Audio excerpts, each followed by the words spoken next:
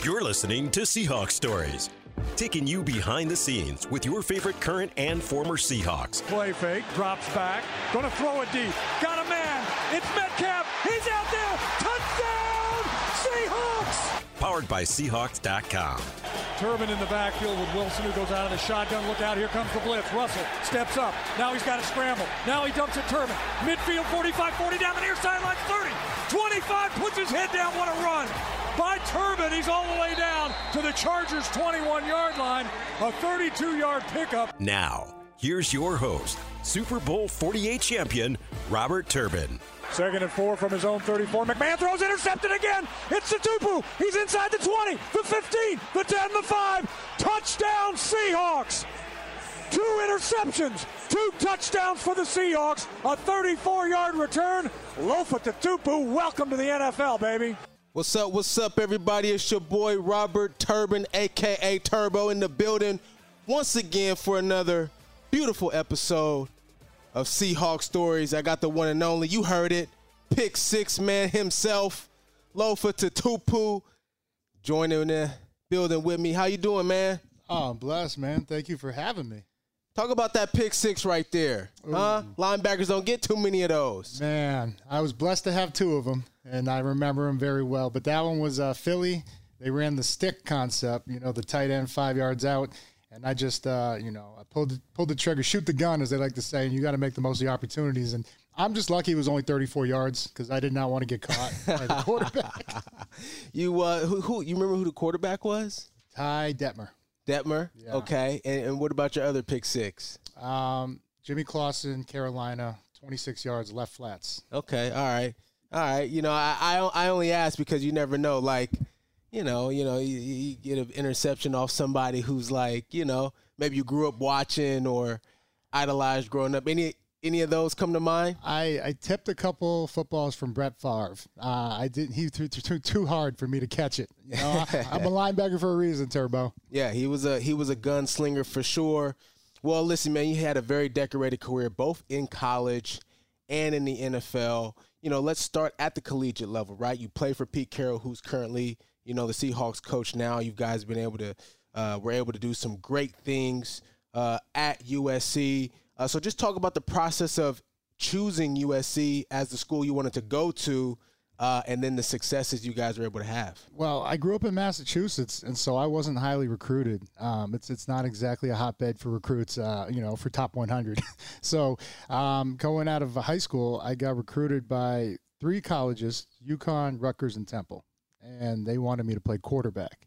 Okay. And so I didn't see a lot of 5'11" Samoan quarterbacks in the NFL. So it was kind of my first business decision that I took a scholarship to play linebacker for the UMaine Black Bears. And then upon having a successful freshman campaign, I decided to transfer. And I was supposed to go to Oregon. They had this full scholarship lined up, but unbeknownst to me, my dad had sent the tape to USC, and we stopped by for a visit before taking off to Oregon. And I'll never forget the day. I'm in Heritage Hall. There's all the Heismans. There's all the national championship banners. And Pete Carroll walks up, and he says, "If I give you this scholarship, will you come here over Oregon?" And I said, "Absolutely." And he shook my hand. He said, "Congratulations, you're a Trojan." Wow. That must have been an amazing feeling at the moment and at the time. You talk about all of the national championships you were witnessing there over the course of your visit. You were able to win 2 of them, right? 2003, 2004, Super Bowl champion, but never won it at the collegiate level. I mean, big deal. Just talk about, those 2 championships, what they meant to you, and just the overall feel of it. Yeah, no, it was incredible, man. What we were able to do with my time down there with Pete in 26 games that I was blessed to play and start there, we were 25-1. We lost 1 game in triple overtime. And, we could have done Was that Texas? It was, no, that was the year after me. Oh, okay. That was the national championship after me. Okay. This was to Cal and a guy by the name of Aaron Rodgers. Okay. People know him. But, so that was our only blemish. But it was amazing. I mean, with your time here and how amazing that offense and defense were, the team, it's all about the team. And so we did something special down there. And what really meant a lot to me is every day right outside the linebackers locker room was the national championship from 1974, and my dad was on that team. Wow. And so I got to pass his picture every day, and it's just a little added incentive and motivation, you know, to make him and the school proud. And so now there's a plaque, 74 sitting there, and next to it is the 2004 with my picture on it. Well, it sounds like your dad had a plan when he snuck that tape over there to USC while you were visiting Oregon. He said he wanted to follow in his footsteps. Talk about your dad and just his impact on your life and how much you know, he was an inspiration to you. Oh, man, my hero. You know, he was a 14-year NFL veteran, and also my coach. So I got to learn a lot of football, but those are some bumpy times. You can imagine a coach, you know, with the expectations of being a former player, but then also your dad. And so we got into it a couple times, but it was some of the greatest times I ever had playing for him. And then just, you know, always talking ball with me and telling me what the offense is really trying to get done on each play, formation, recognition. So I attribute a lot of my success to not only having that experience, but then also being down there with Pete and all those coaches. They really teach you the game, and they're phenomenal teachers of the game. Staying at USC just for a moment, you know, any kind of behind the scenes teammate, you know, story that kind of sticks out to you during your time there, winning championships and balling out? It was just incredible, man. I still talk to all my guys, you know, from SC. And so, I mean, I think very similar to you when you won your championship here, right? There's a bond created after all what you go through and sacrifice, that it only gets strengthened, the brotherhood when you win the championship, the ultimate sacrifice we all make. You know, I saw you over the weekend, and you talked about having the opportunity to run out of the tunnel at USC again, first time in 20 years? 2 decades, brother. 2 decades, man. So, you know, just talk about what that feeling was like to be able to do that. And they got the win against, I think it was Oregon State, right? Fresno. Fresno. Oregon was this week. Fresno was when we went down. Okay. Yeah.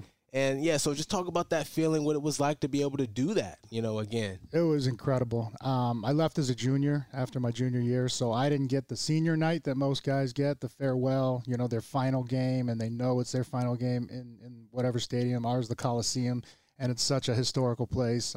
So many great games been played there. But to run down the tunnel, just to have my kids there, because my kids are too young. They didn't even know Dad played football. Yeah, right. And was good. Yeah, thank you. And so for them getting to see their grandfather, who they never met, and my picture on the walls, and just how decorated and the tradition, you know, that USC has and holds. And I think we're really on the cusp of doing something great down there with Lincoln Riley and those guys. So, but the atmosphere was electric. Running down there, man, I could see the look. It was like leading your boys out there again one last time. And I hope that all of my, you know, fellow Trojans and everybody gets to do it at their university, because there's nothing like it, man. Yeah. It was unbelievable. Yeah. Well, just, you know, my opinion may not matter, but I do have USC making the top 4 this year. You know what I mean? Getting into that playoff and having an opportunity to compete for the national title once again. Oh, you know, my favorite USC game was that game against Texas. Although in an L, I thought it was one of the, you know, I mean, arguably the greatest college game in the history of college football. See, being a running back, I thought you were going to go Fresno Reggie Bush, you know, that historic game where he had almost 500 yards of offense by himself. Yeah, he was balling when he stopped on the sideline and kind of, he did the I know what you're talking about, but no, that one was a classic, man, just because of all the back and forth. But you mentioned that you left as a junior, so I'm curious, you know, what went into the decision for you to leave early, USC, and then you get drafted to Seattle. They trade up to get you. So like this the man right here. Okay, we need to get him. So talk about that feeling as well. They took a lot of heat for that pick. You know, they said I never forget sitting there on draft day. Like they trade up 2 fourths and swap the second to take an undersized linebacker from USC. And that kind of helped with the chip on my shoulder, you know, which I've always had, not getting recruited, everything, overcoming all that adversity. But, you know, yeah, it was an unlikely jump, you know, transferring in to leaving early. It's, you know, everybody's like, are you crazy? And I just felt like, you know, it was time to move on, man. I didn't think another 100 tackles or another couple interceptions and sacks was going to propel me into that first round, where all the pretty boys are, man. The first rounders, there's a difference between a first and a second rounder. And so I wasn't going to run the 4.40 that they wanted. And I was like, you know what? My body of work should speak for itself. And it did. And it just takes one to fall in love with you. And the Hawks did. And I'm grateful because, man, I had never been, up to Washington or Seattle. And, when you get here, it's just breathtaking. And how much this is a football city. It's a lot of people don't understand until they go experience it and go sit with the 12s at the game. You think USC wins that national title if you're on the team that next season against Texas? Oh man, I don't know. I mean, Vince Young was doing his thing, man. They needed you, quarterback spy, man. Yeah, but people leave all the time. Tommy Harris, he left Oklahoma. He was a phenomenal, two-time consensus All-American. And I still say, even though it was lopsided 55-19, if he's at that Oklahoma game the year before, I don't know how it goes down because that was a tough front seven that they had, and he was the anchor. So it's fun to play in the hypotheticals, but I don't know. I plead the fifth. Well, you come off the national title in 2004. You get drafted in 2005. You make the all-rookie team as a rookie. With the Seattle Seahawks, you're part of the Super Bowl team as well. So you're probably thinking, you're on this high ride right now, back-to-back national titles. Then you're in the Super Bowl, man. Talk about that experience. I mean, it was a whirlwind, man. I mean, just the longest, playing as long as you can each season, and getting ready for a 16-game season plus preseason plus playoffs. It was incredible, and luckily I just had so much help around me, including third-rounder, fellow linebacker Leroy Hill, absolute beast. So I didn't have to go it alone, so to speak, and I just it was one of the most fun years of football I ever had because the team, everybody just loved playing football and playing for each other, and I think that's how you get to the Super Bowl, just such as you and your boys did. And, Super Bowl participant, can't say Super Bowl champion. That's all right, man. The draft experience is a little different for everybody, and we talked about Seattle trading up and how that made you feel. Obviously there's a good side to that because, a team wants you, and then, there's a chip on your shoulder because people are like, what? Why are you doing that? And Did you think you were going to go somewhere else? What was that like? It was wild. So you go to the combine and, you kind of talk to teams. And then even after that, there's all these trips that you're allowed to take, right? I didn't have one single trip. And really? So I'm sitting there after the combine like, did I mess up? Like, are these draft pundits right? I'm not going to get drafted. And, no, so I guess they were just playing their cards close to the vest, and they didn't want to, tip their hand, so to speak. So I did have one call with the Buccaneers and the Bengals, who also had second-round picks and had a need at linebacker. So I thought really it was going to be one of those two. Barrett Ruud went first pick of the second round in front of me, and then the Bengals, when we talking to them, they said if he's there at 48, we'll take him, but we're not going to trade up for him. Mm-hmm. And so that's when I think Seattle got wind and they moved in.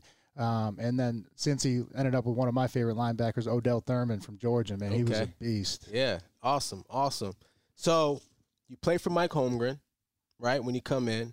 You had a little short stint with Coach Mora. Mora was here right? for a year, yep. 1 year. And then your boy comes in, Coach Carroll, So just talk about playing for each coach and then obviously having the opportunity to play for your college coach as well. Once he was able to roll in from USC. Jim didn't really get he had 1 year. I don't think he really got a fair shake to really see what he was capable of doing. But with Holmgren, my first 5 years, and then Pete, my last year, and then I had him 3 in college. So very different contrasting styles. I mean, even just look at him. Mike's 6'6", Pete's, I don't know, 5. I'll give him 5'9", 5'10". But it's just, Pete's very energetic. Hey, let's go, and I don't want to say rah-rah. I think that discredits, really how much he helps, mold and get these guys to play at a higher level. But there's something about that energy that resonates and it really you feed off of. And then with Mike was very disciplinarian. And Mike, I know he hated penalties. And you always knew where you stood with him. And, you know, you didn't want to stand on the sideline with him if you messed up because he would let you have it. But it was, I think, 3 or 4 years that I played with Mike, we were number one or in the top three in penalties, not getting penalties. And so that he always said it's hard enough when you're doing everything right to beat another team in the National Football League. Do not beat yourself. Yeah. And so that was really one of the things that I think we really did well was the discipline when we were playing with him. One of the great quarterbacks of all time here in Seattle, Matt Hasselbeck, teammate that you played with. Your dad was teammates with Matt Hasselbeck's father back in the day with the Patriots. So, you know, what was your relationship like with Matt? And, you know, did you ever, you know, give him some tips? You're a high school quarterback, so did you ever try to give him some tips offensively on how to throw that thing around? I mean, I think I could still throw it farther than him, you know. Yeah, I said that, Matthew. Yeah, so I knew the Hasselbecks very well growing up. Matt's a couple years older than me, so I competed against his youngest brother, Nathaniel, who was a phenomenal athlete. And then Tim was, of course, between them, and he went to Boston College and played with several teams in the NFL. But, yeah, man, it was special, you know, that bond because we knew each other growing up, but then when we come to a whole different city and you got two kids from the Tri-Town area, which is Rentham, Plainville, and Norfolk, and he grew up in Norfolk and I grew up in Plainville, to have two Tri-Town kids representing, you know, as captains on offense and defense of a team was a pretty unbelievable experience. You played with, you know, some of the, I guess, new era kind of guys. Well, maybe not so new, but you know, the KJ Wrights of the world was a rookie during your last year. The following year, Bobby Wagner comes in, you know, and there's some other young players who trickled in as well. And you've stayed here in Seattle, you know, and you are the loudest guy in the suites when the Seahawks are playing, the biggest fan. Probably the biggest critic, too, you know. Hey, good or bad, you know you're going to hear me.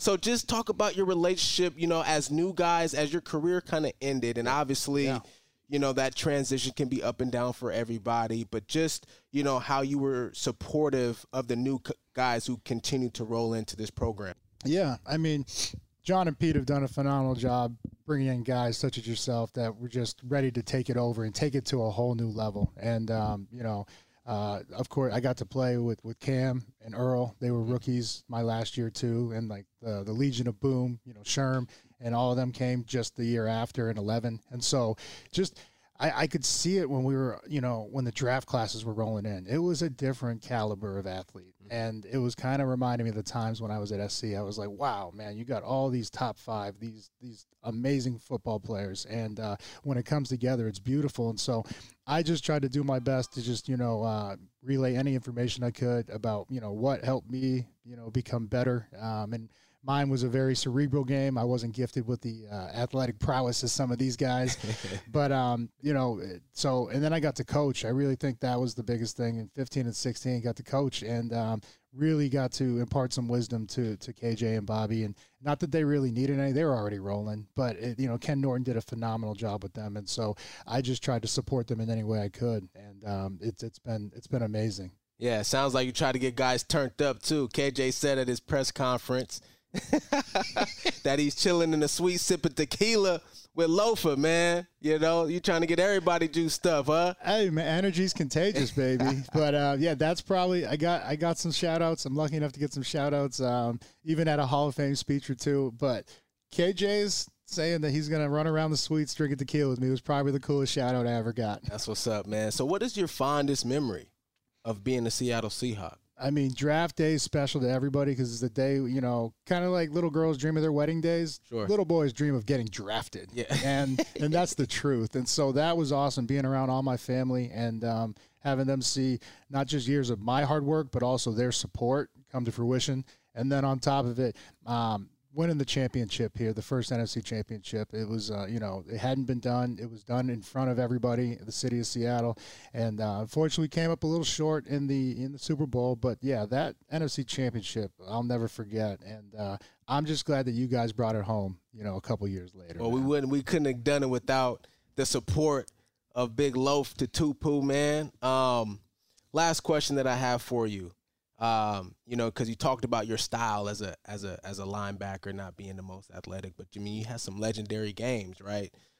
Multiple 3-interception games, you know, huge sack numbers and things like that. So just talk about, I guess, just your preparation and you know, what made you such a dominant linebacker in this league. It was definitely everybody around me is what made me better. But playing the team sport, man, loved it. Loved going out there with my brothers. But in terms of preparation, I give a lot of credit to the guys that I had. Nick Holt at SC, Rocky Seto, Ken Norton. They really, like I say, it was an NFL organization that Pete was running down there in terms of, you know, knowing what to do, you know, time on the clock, position on the field, everything, formation recognition, tendencies. I had all that and all that prep work for 2 or 3 years. That's why when I transitioned to the NFL, it was pretty seamless. It looked like I had been there before, and I felt like I had been there before. And so, you know, that was my edge. And then I was just trying to relay the information as quick as I can because there's only, a couple seconds before that play's called and that ball snap. And so on any shift or motion, I already would go to the next play. Okay, they're 90% run out of that. They're 75%, and then that gives you the indicator as to when you can take a shot. Because knowing when to take a shot is just as important as taking the shot. And I think some guys can't differentiate that. All right, one more. I know I said I had one more question, but you know, I'm talking to a linebacker, and so it makes me think as a running back of the days. See, I'm still old enough to experience the Oklahoma days, right? But young enough to experience the transition, right? Out of the two-a-days when the rules change. And so I'm just curious, you know, is there a running back that was the toughest to tackle or that you know, your bell was rung, like this was the guy that was just it was going to be a long day with him? It's the NFL, so you know everybody. I mean, you didn't have to look much farther than the NFC West when I was there. Ed James, Hall of Fame.